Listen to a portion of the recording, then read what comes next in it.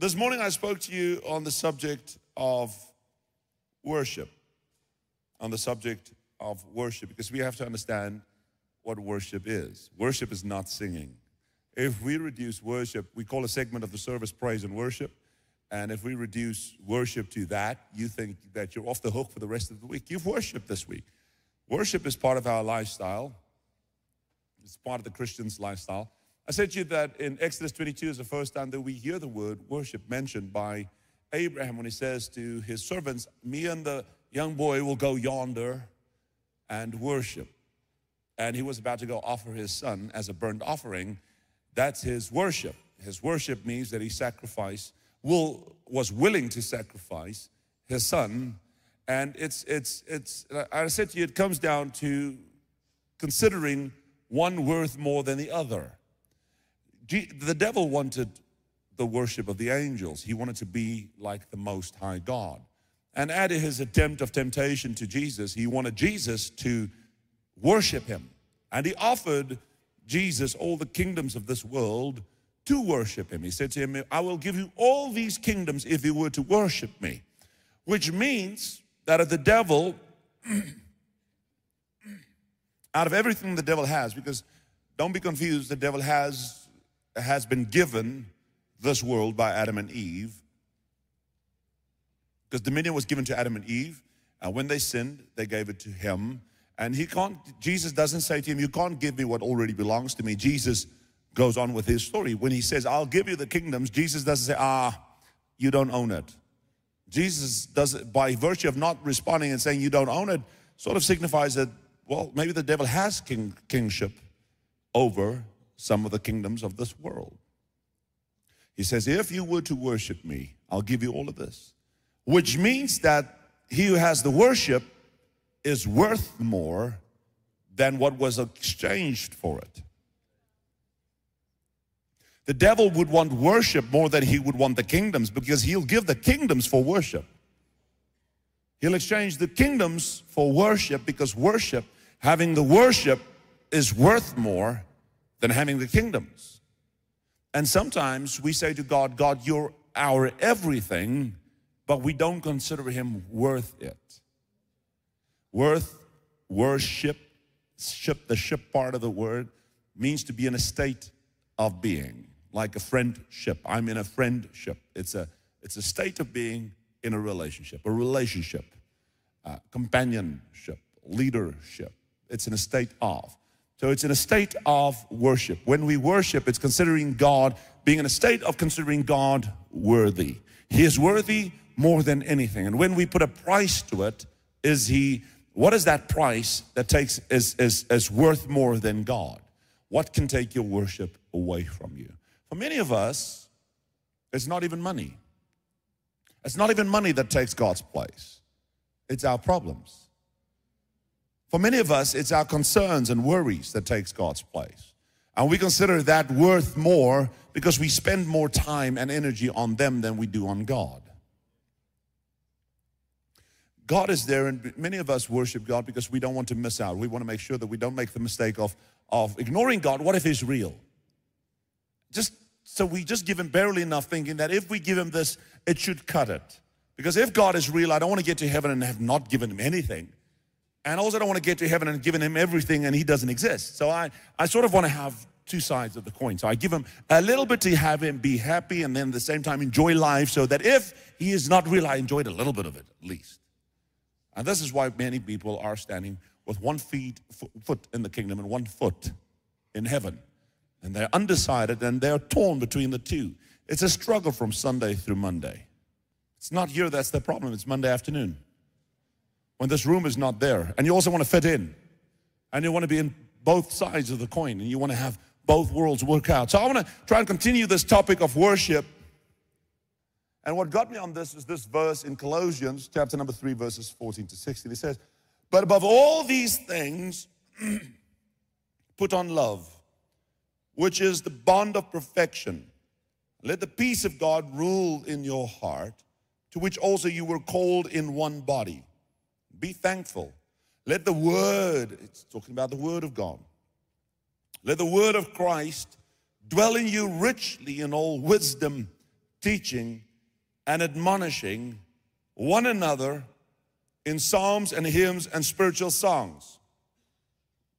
Let the word of Christ dwell in you richly in all wisdom, teaching and admonishing one another. How do we teach and admonish one another? We often want to be a preacher to someone when he's saying you teach someone by song. That's what he's saying there. Unless I'm reading that thing wrong. It says, let the word of Christ dwell in you. How do you get the word of Christ to dwell in you? Now let's reason about this for a second. This is not the core of my text message tonight, but I thought this is valuable to put in here. Let the word of Christ dwell in you richly in all wisdom, teaching and admonishing one another in psalms and hymns and spiritual songs. So you get the word of God to dwell in you. You get truth to be put in you by the songs you sing, by psalms and hymns and spiritual songs. You get the word of God. You teaching and admonishing one another through spiritual songs and hymns and psalms. How often do you just stop and read psalms? What do we sing? We don't know the music that's out there. We don't have Christian songs in our hearts, and we don't sing a new song unto the Lord. There's psalms that talks about a new song for a new season, and we need to learn how to sing unto God, because the truth that we know should be put to lyrics and put to music, because there's something that happens in those truths. The truth is this: you are in the world but not of the world, yet we are taught by the music of this world. Because we find the music of this world more entertaining than we find the music of the church. Because every generation has a like and a dislike. What do you think determines that? What determines your like or dislikes? Your clothing, your style, your fashion sense. What do you think determines that? The church. The world. But we are in the world but not of the world, yet we want to be liked by the world. So we dress like the world, listen to the music of the world, like the same type of music, yet we want to be different than the world. The Bible says we are in the world, we are not of the world, but you have to know that you are being affected by the world in which you live. You can fit in but be powerless, or you can stand out and make a difference. You can either have God's attention or you can be liked by the world, but you'll never have both. You're going to have both. You can be liked by the Christians, but you won't be liked by both. If you are liked by both, you have to know that you're ineffective. You're in the middle somewhere. You don't belong to them and you don't belong to them. You're not really accepted by. The moment Paul said we made a mistake, his own people persecuted him. You'll never fit into both worlds. You choose one, you sustain yourself there. Turn with me to Ephesians chapter number 4. We'll start there and work this out.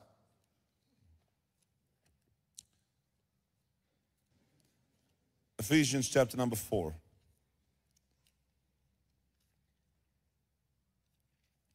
Therefore, I the prisoner of the Lord, beseech you to walk worthy of the calling with which you were called, with all lowliness and gentleness, with long suffering, bearing with one another in love, endeavoring to keep the unity of the Spirit in the bond of peace.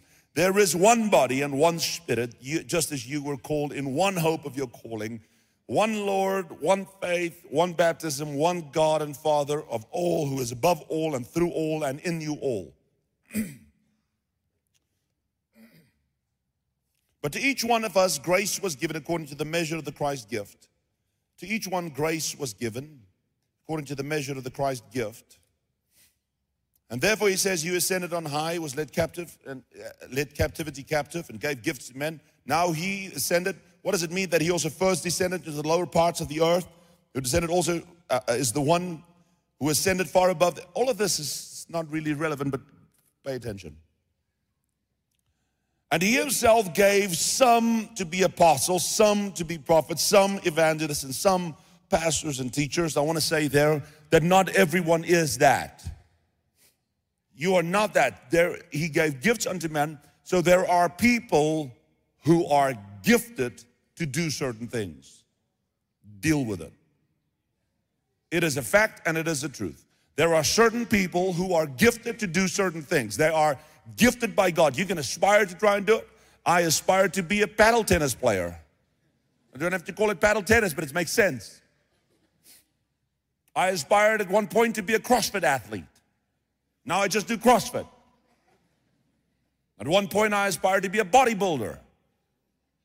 I gave up on that dream because there's certain things that we just can't do, Zach.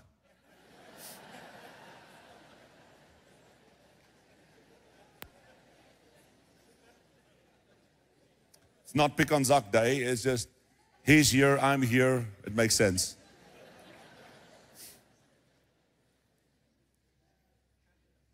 But he appointed some to be apostles, some to be prophets, some to be evangelists, some to be pastors, some to be teachers, and not all, some. Not everybody is gifted. Not everybody is gifted to do this function. I believe that God has put something in everybody, but not everybody is gifted, and we're not gifted at the same level either. We're not gifted at the same level. You might be a teacher, but God considers you a teacher to your small group. And that's the level that you'll function at. And just as politicians, you have politicians that can make certain rules and certain things.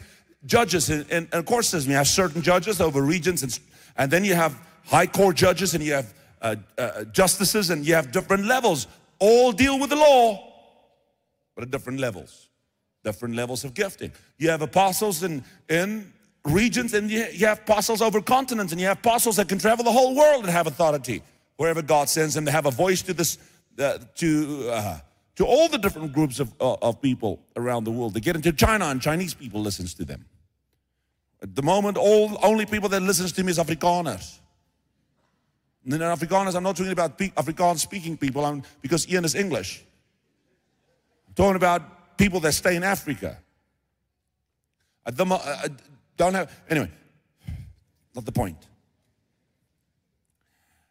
Till we all, he says here, for the equipping of the saints, for the work of ministry, for the edifying of the body of Christ, till we all come to the unity of faith. For the edifying of the body of Christ, till we all come to the unity of faith and the knowledge of the Son of God, perfect man, to the measure of the stature of the fullness of Christ, that we should be no longer children, tossed to and fro, and carried about with every wind of doctrine. So when the gifts are not in place, and when we as a body of believers cannot understand that there are certain people gifted for certain things, that not everybody is equal because we are not equal in our gifting nor responsibility, the people become individuals tossed to and fro. We are there on Monday and there on Sunday. We are in different places going through our lives. And Christianity is up, then it's down, then it's up, then it's down. It's not stable. Do you think it's good that the churches are running empty? There are churches out there who's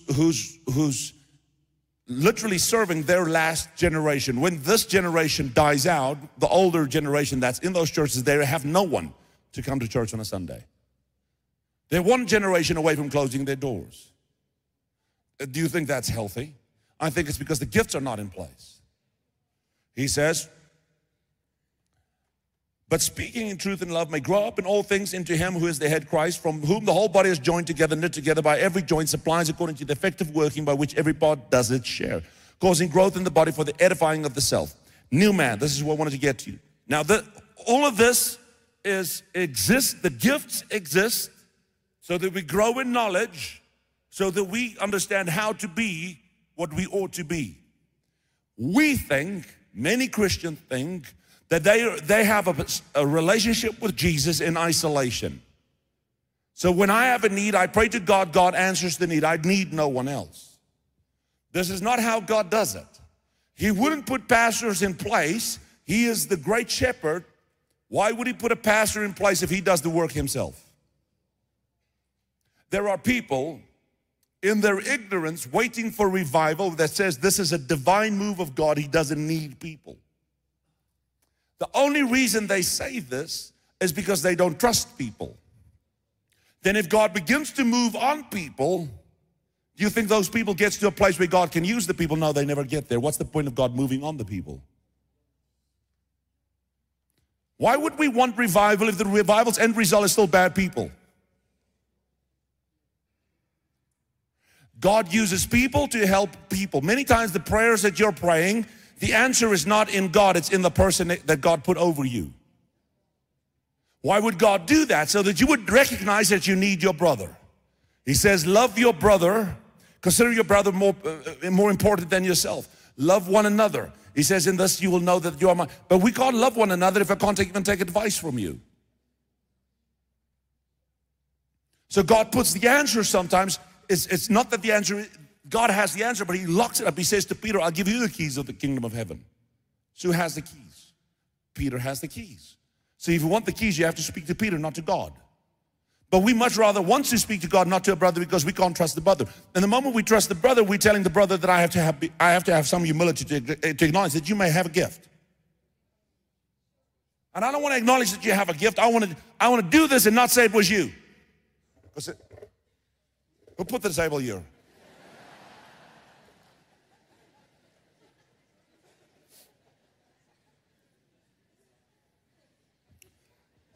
Watch this, the new man.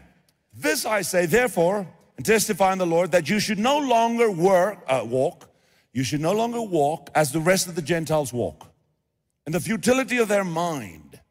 You should no longer walk as the Gentiles walk. You should no longer walk as the Gentiles walk, in the futility of their mind, having their understanding darkened, being alienated from the life of God. Mind darkened, removed from God because of the ignorance. In other words, not knowing. So in their ignorance, in them not understanding, their minds get darkened and they get removed from God. Gentiles means those that are not saved, right? The Bible says you should not walk as Gentiles. I'm coming. Are you awake? Here we go.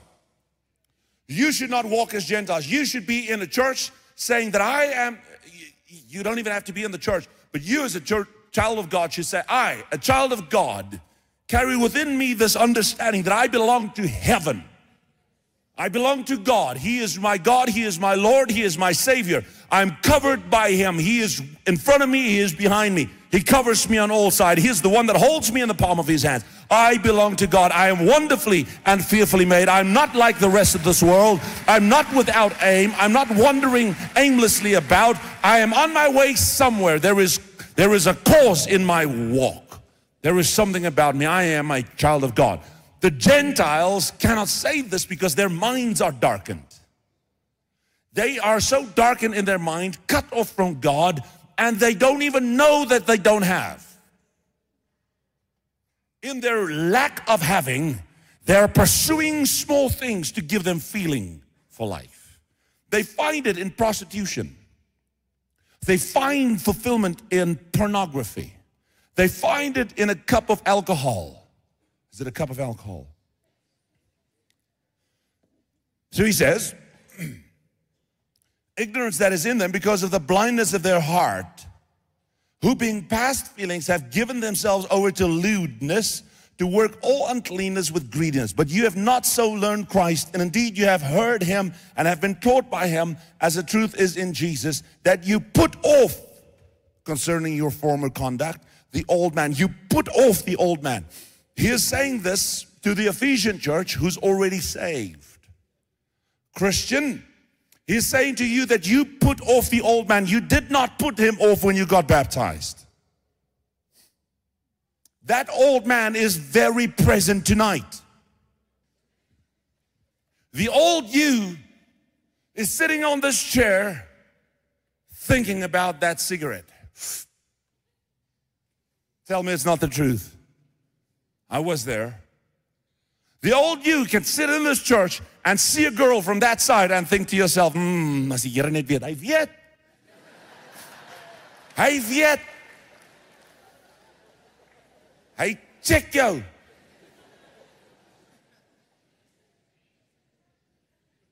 Your old you is he says you have learned this from Christ. You put off the old man. It's a very present, continuous thing that is happening in your life. It's not something that happened in your past once off. He says, the truth is, but you have not so learned Christ, if indeed you have heard Him, have been taught by Him, that the truth is in Jesus, that you put off concerning your former conduct the old man, which grows corrupt. You watch the language, just put it on the screen, I'll read it from there, 22. You put off the old man, concerning your former conduct, the old man which grows corrupt. You thought you were bad when you got saved. You're still growing bad. The old you is not dying slowly of old age. It feels like the old you is strengthening in power. Don't think the devil has given up on taking you out. And he can't take you out with yesterday's old man. He is still feeding him. He is still feeding your old man with desires that you don't even know you had. That when you turn 20, new levels of desire gets unlocked. When you turn 25, new issues arise in your mind. Things you begin to think of that you never thought was necessary. Things you now want you never wanted when you were 16. The old man is growing corrupt. There is needs and wants in your flesh that the old man is crying out for you to have. He says you have to put off the old man that is growing corrupt. This is a reminder that while you are a child of God, you have in the inside of you an old you that's fighting for freedom. And in you, this fighting for freedom doesn't know that when you get it, it's not freedom, it's more bondage. When you get what your flesh wants, it feels like you got what you wanted, but at the same time, you got chains. You don't know that this thing that is in you that is corrupt wants you to die. It's not it, it's just ignorant, blind, and the devil is playing with you. He wants you, he says, you were not taught this way. The way you were raised is to be, you can't deal with the devices of the devil if you don't know in you is a part of you that wants to go back to who you were. You can only effectively deal with it if you know that you're consistently fighting the old you. The old you is not dead until you die. And we crucified, pick up your cross. Why does he say pick up your cross daily? Because you think that you beat him Monday, Tuesday he's back again. And then you crucify him on Tuesday, Wednesday he is back again. And you think you've beat him, you have a 7-day clean streak, you go on 7 days clean. And on Monday or Sunday the next week, Jenny walks past you. And the clean you. Part of you wants to pray for her. And part of you wants to lay with her.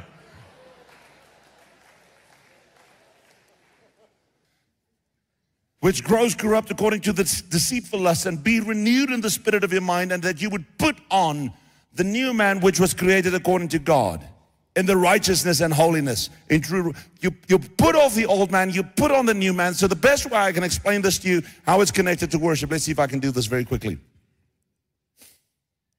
In Exodus chapter number 2, it says, now it happened in the process of time that the king of Egypt died. Then the children of Israel groaned because of their bondage.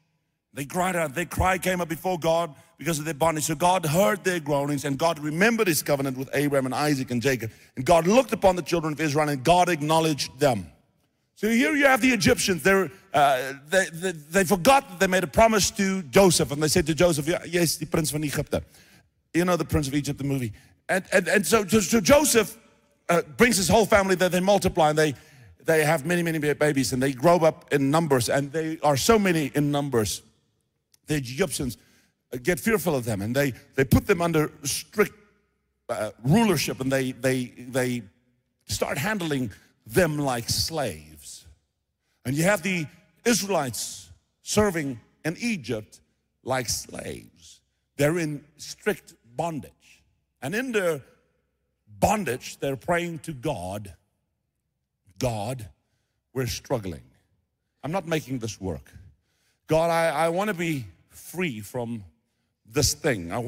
We as a people want to have our own place. We want to be our own people. God, it's time that you get us out from the suppression of the Egyptians. Now, 400 years living in Egypt has an effect on how you see things. Now, remember, the Egyptians had the father Abraham, who knew God. Abraham was brought from his father's country out of Egypt into a foreign land, and he knew God. He saw miracle signs and wonders. Then he has a child called Isaac, and they see God, and Isaac sees God's hand in his life, and he moves. And Isaac has a son called Jacob, the deceiver, and he sees the hand of God, and he moves. You see, he works for, what's that dude, uncle's name? Laban. He works for Laban, and he serves him for his entire life, 14 years to just get to marry his daughter. If you want to marry one of my daughters, 14 years of service. It's the minimum requirement. And he works. And so you have this. And now Joseph is born. And 400 years under oppression and slavery begins to make you think like those who control you. And God hears their groaning because they're in bondage. Many of us are praying for God to step into our world, but we don't like the way that God will do it. Now, I'm here to tell you tonight, for you to put off the old man is not a miracle. There are certain things that God will do in your life that's a miracle. And there are certain things that God will not do in your life through a miracle. Because if God has to do it, He will not tell you to do it. So there are things you providing for your family is not going to happen through a miracle if you're a man. There are certain things that God's not going to do through you as a miracle. He's not going to help you put off the old man by a miracle. You're going to have to do it. Because if He does it for you, it was never you who chose Him. If He forces you to put off the old man, then it's Him that is forcing you to do it. You're not really serving Him, you're a robot. In other words, forgiveness doesn't happen through a miracle. I can't pray for you to forgive me.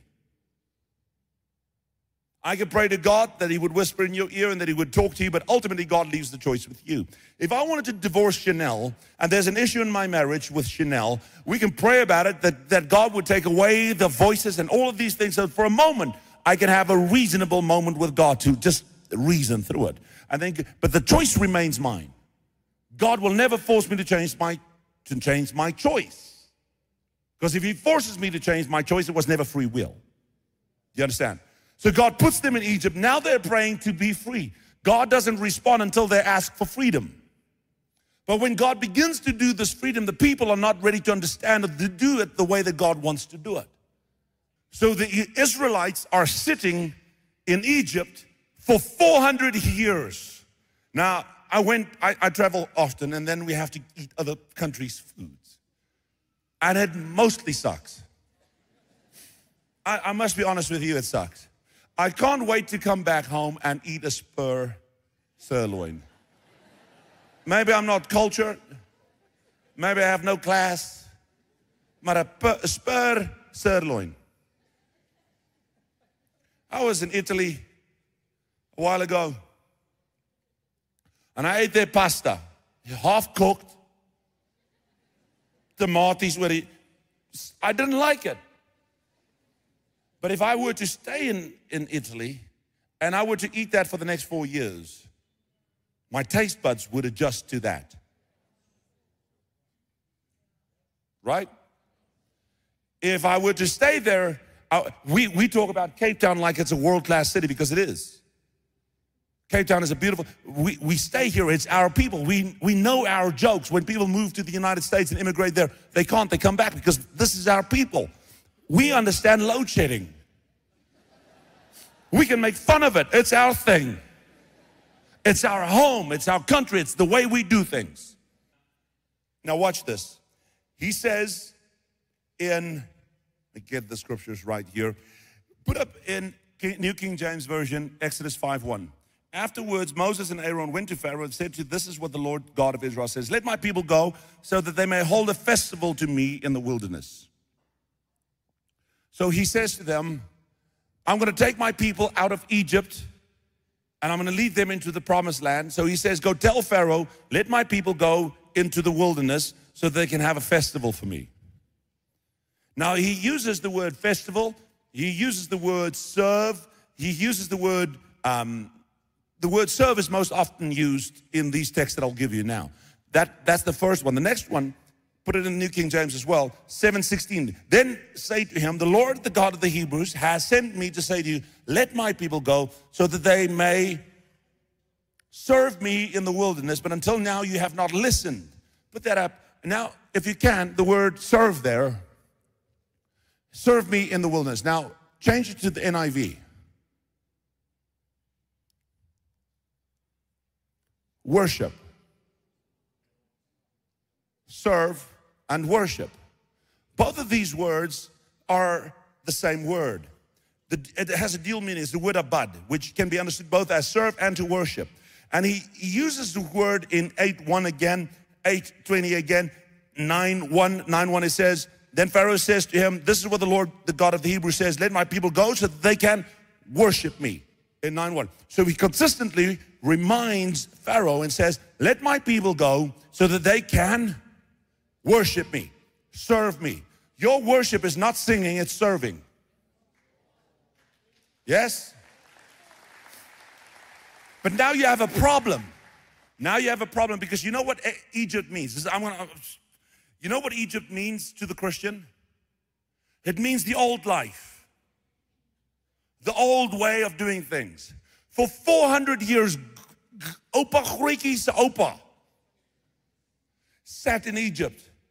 And he likes South African pizza, but now he's eating Egyptian pizza. And now he's beginning to like it. And when his child is born, the first thing his child eats is Egyptian pizza. And his child eats Egyptian pizza. And now they have, how many generations can you have in 400 years? Probably about 6 or 7 generations. 6 or 7 generations eating the same pizza. Do you think the 6th generation remembers the pizza that Abraham ate?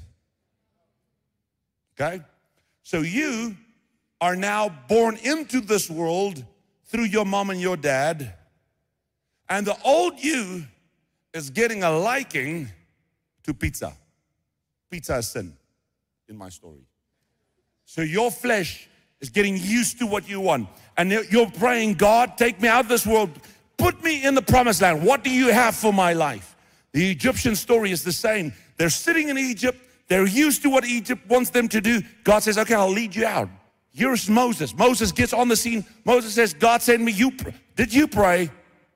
Did you? Een van die Hebrew boys, seentjie, young man says, ja, woman was ek. Well, God sent me this way. He said, I should take you and your mom and your dad and your whole family. All 4 million of you come with me. How many were there? About 4 million? Let's call it 1 million. He says to them, you all follow me. They're like, follow you where? You prayed, didn't you? Yes, we prayed. We said, God, take us out of this bondage. Well, Moses said, well, God's here. He sent me. No, we don't want to go with you. Why don't you want to go with me? No, we want God to do it. Yes, it's God. He sent me. No, but I thought God would send someone else. Not you, Moses. What nonsense is this? Because he can't even speak properly. They start following this Moses. So Moses speaks to Pharaoh. Pharaoh says no. Moses says, que paras. Pharaoh says, okay, no. He says, okay, boils. Pharaoh says, no. And he asks him every time, let my people go that they may worship me. They don't even know God. For 400 years, nothing. Don't know God. They don't know how he looks. They don't know how he does a thing. That's why he says, let's take them into the wilderness so that they can worship me, serve me, get to figure who I am. And so Moses eventually gets the people and they're walking out. The Bible says they walked out very rich. And here they're following after Moses, walking out. This is cool. It's not that bad. It's quite easy. And they're talking amongst themselves. No, this is not bad. We're walking out. Look at this. I'm carrying you know that Egyptian I worked for? I took all her earrings, all her Louis Vuitton handbags, watch here. Walking out. It's how they left. They walked out with everything. They plundered Egypt, walking out. It's nice. It's all smiles. 2 days in. I don't know if it was 2 days. A few days in, they get to a place where there's a Red Sea. I'm going to cut this. I'm not going to read you the scriptures in Exodus. They get to the Red Sea.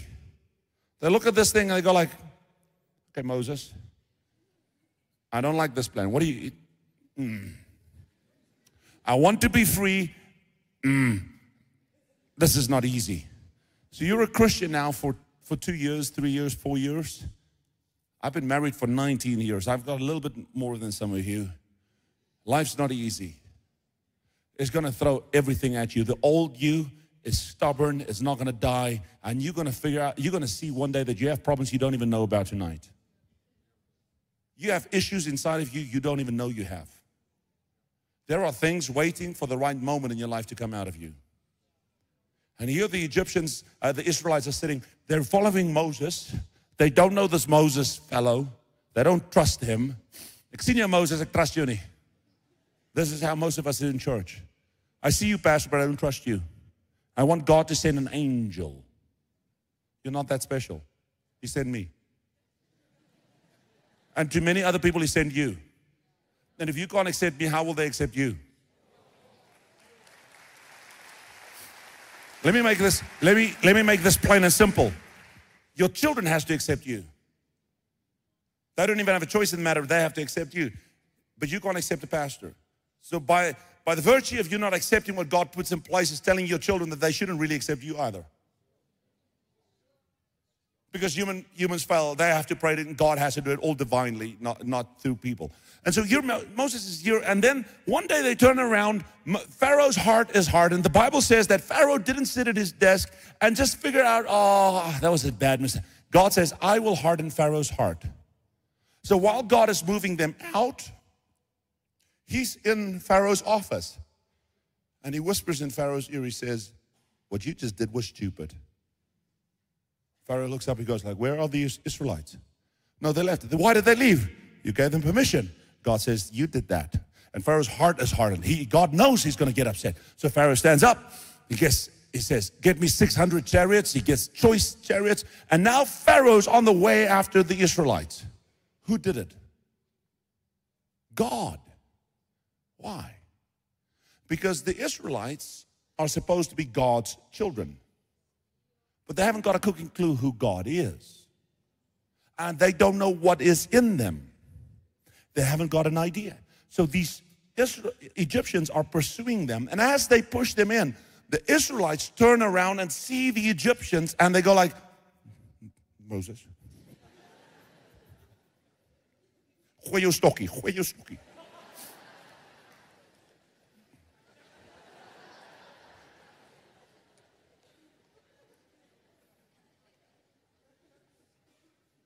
And Moses, I'm going to read you the story. It's in Exodus. Where is it? Exodus. Exodus. I don't know where it is.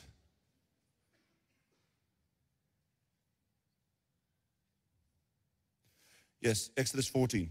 Then the Lord spoke to Moses, saying, speak to the people. Then I will harden Pharaoh's heart. We read that. And verse 10, 14:10. And when Pharaoh drew near, the children of Israel lifted their eyes, and behold, the Egyptians marched after them. So they were afraid, very afraid. And the children of Israel cried out to the Lord. Then they said to Moses, because there were no graves in Egypt, you've taken us away to die in the wilderness. Why have you so dealt with us to bring us out of Egypt? Why did you bring us out of Egypt, Moses? Are there no graves in Egypt? Why did you bring us out? Why did you do this? You prayed, didn't you? Yeah, but I want God to do something, but I don't want God to do it this way. I don't want to put off the old man to have what God has for me. I want to keep the old man and have what God has for me. Can we do that? No, we can't do that. You can't be like the Egyptians and call God yours. He has to cut you off from the Egyptians. You can't be in Egypt and have God. You have to come out of Egypt to worship Him, to serve Him. You can't serve Him in Egypt while you're serving the Egyptians. You can't have it both ways. You can't be the old man and the new man. Am I making this plain enough? Yeah, but Moses, now they want to kill us. We could have stayed in Egypt. You could have stayed in bondage. Yeah, when you say it that way, it doesn't sound nice, but yeah. Some of us are preferring to stay in bondage over the price of putting off the old man. It's easier to be stuck in the old me than fight through the pain to become the new me. We want God to do a miracle, and if He's not going to do a miracle and I have to do the heavy lifting, why would I do that? I'd rather be in Egypt. At one point, the next one that He reads out for them is in Exodus 16. And the children of Israel said to him, oh, that we have died by the hand of the Lord in the land of Egypt when we sat by the pots of meat. They're afraid because the Egyptians are chasing. Now they're thirsty and they don't have water. We don't have water. Moses, we don't have water. They don't know the God that they're serving. And they would choose to rather murmur than to submit. God is teaching. Now they're hungry. Now they're missing Egypt's pizza. 400 years of staying there makes your body want that. Does it make sense? If the old you is taken out of a nightclub life taken out of sexual immorality, taken out of pornography, whatever it's taken out. Your flesh has grown accustomed to it and wants it. The old you is consistently fighting to come out. And then God says, put off the old man. They come out. I'll finish with this. Moses goes up the mountain. They're down here by themselves. They reckon to themselves, because in all of us there's built in that you want to call to something for help. They make themselves a God. What God do you think they make themselves? They know now that God is real. I mean, they saw the Red Sea crossing. They saw the plagues. They saw the sprinkhanen. They saw all of that. God is real. What do they make as a God? A golden calf. What do you think when they had a vote and they said, what kind of God should we make? What do you think 400 years in slavery taught them about gods? What kind of God are they making? They make a golden calf. The golden calf is very similar to one of the gods in Horror, I think, is a calf in Egypt. They're set free from God, but their mind is still in Egypt. Even when they make a god, they make it like the gods of Egypt. When you are not careful, when you are saved, you'll bring in your old way of thinking into the church. And you'll call that worship, not knowing that that worship is inspired by the world. That's why when you've been saved for 3 weeks, we should not make you the worship leader that writes the songs. Because before long, your songs will have the same sound than the sound of the world. Because you don't know any better. You don't know him yet. And God kept them in Egypt, in the wilderness for 40 years so that he can get Egypt out of them. It was easier to take their bodies out of Egypt than it was to get Egypt out of their mind. It's easy for God to save you. There's no cost to it. All you do is come to the front. We'll pray for you. You don't even have to do that. You can sit in. God says there's nothing you can do to be saved. He does all the work himself. But now that you're saved, he says, put off the old man. Ooh, that hurts. That sucks. Jy kan nou nie meer seks hê nie. As jy getroud is, moet jy sê. And if you're not married, you should stop now. Stop it. He says if you're now saved, you shouldn't steal anymore. It's in the Bible. It says, stop stealing. I'm saved, but I want this guy's cell phone. The Holy Spirit says, no. You don't take that cell phone. Nee.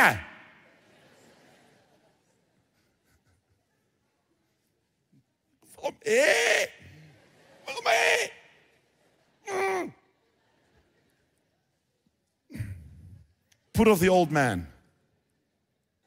You're sitting in front of that computer. You're praying, "Ag Here, help me. Jesus helps me. Help me, Jesus. I don't want to watch pornography, but jy het al klaar die URL ingetik." You know you're going to quit pornography. God will set you free. But it'll set you free when you take the keyboard, slide it away, and walk away. And it's one day at a time. And it hurts like hell. And you think you've beat it because Monday was good. I said no. Die vet weet. Maandagmiddag 5:00. Not even Tuesday, Monday. You're just checking an email. Boom. Pop up. Free porn. I don't know how it works. I don't know how it works.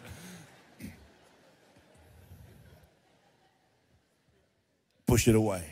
And every time you push it away and you fight, you're busy putting off the old man. But you can't put on, because he says put off the old man, and he says put on the new man. Many of us are not putting on the new man, and we're barely taking off the old man. You can't put off the old man and not put on the new man. You can't say, okay, I'm not that, and not embrace who you should be. Put off. Get Egypt out of you.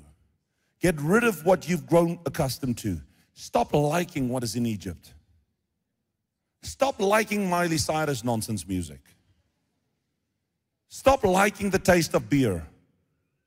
Yeah, but I like the taste of it. Yeah, the meat pots in Egypt. You like the taste of it. The taste reminds you of the parties you used to have. Stop liking the taste. You can't grow used to a new taste if you consistently put in your body the old taste. You can't experience new things if you can't put off the old things. Maybe what I'm trying to tell you tonight, it's going to hurt. There'll be nights where you sit in the corner and you cry yourself to sleep. Some nights you'll fail. Some nights you'll hurt. And then the next morning you wake up and you get it off. Chanel and I have been married for 19 years. I keep telling you, because even my mind's blown. You think we've made this far without fights? No, we haven't. No, we haven't. Some of you think it's possible. No, it's not. But I have to remind myself every morning, just as the old man pops up, I have to remind myself of the new man. The new man made the promises and the vows. It's the new man that has to keep it. It's not the old man. The old man has to die. Every day I have to kill it and accept that the sun has gone up. And as the sun has risen this morning, so has the grace of God risen anew for me. He says, to serve me in the wilderness, you get to serve God, you get to worship God. It's in your worship and in your service that you get to know God. If you consistently serve a golden calf, the dead calf will lead you nowhere. But if you begin to worship and to serve God, God will begin to reveal himself to you. I need him to show me who he is.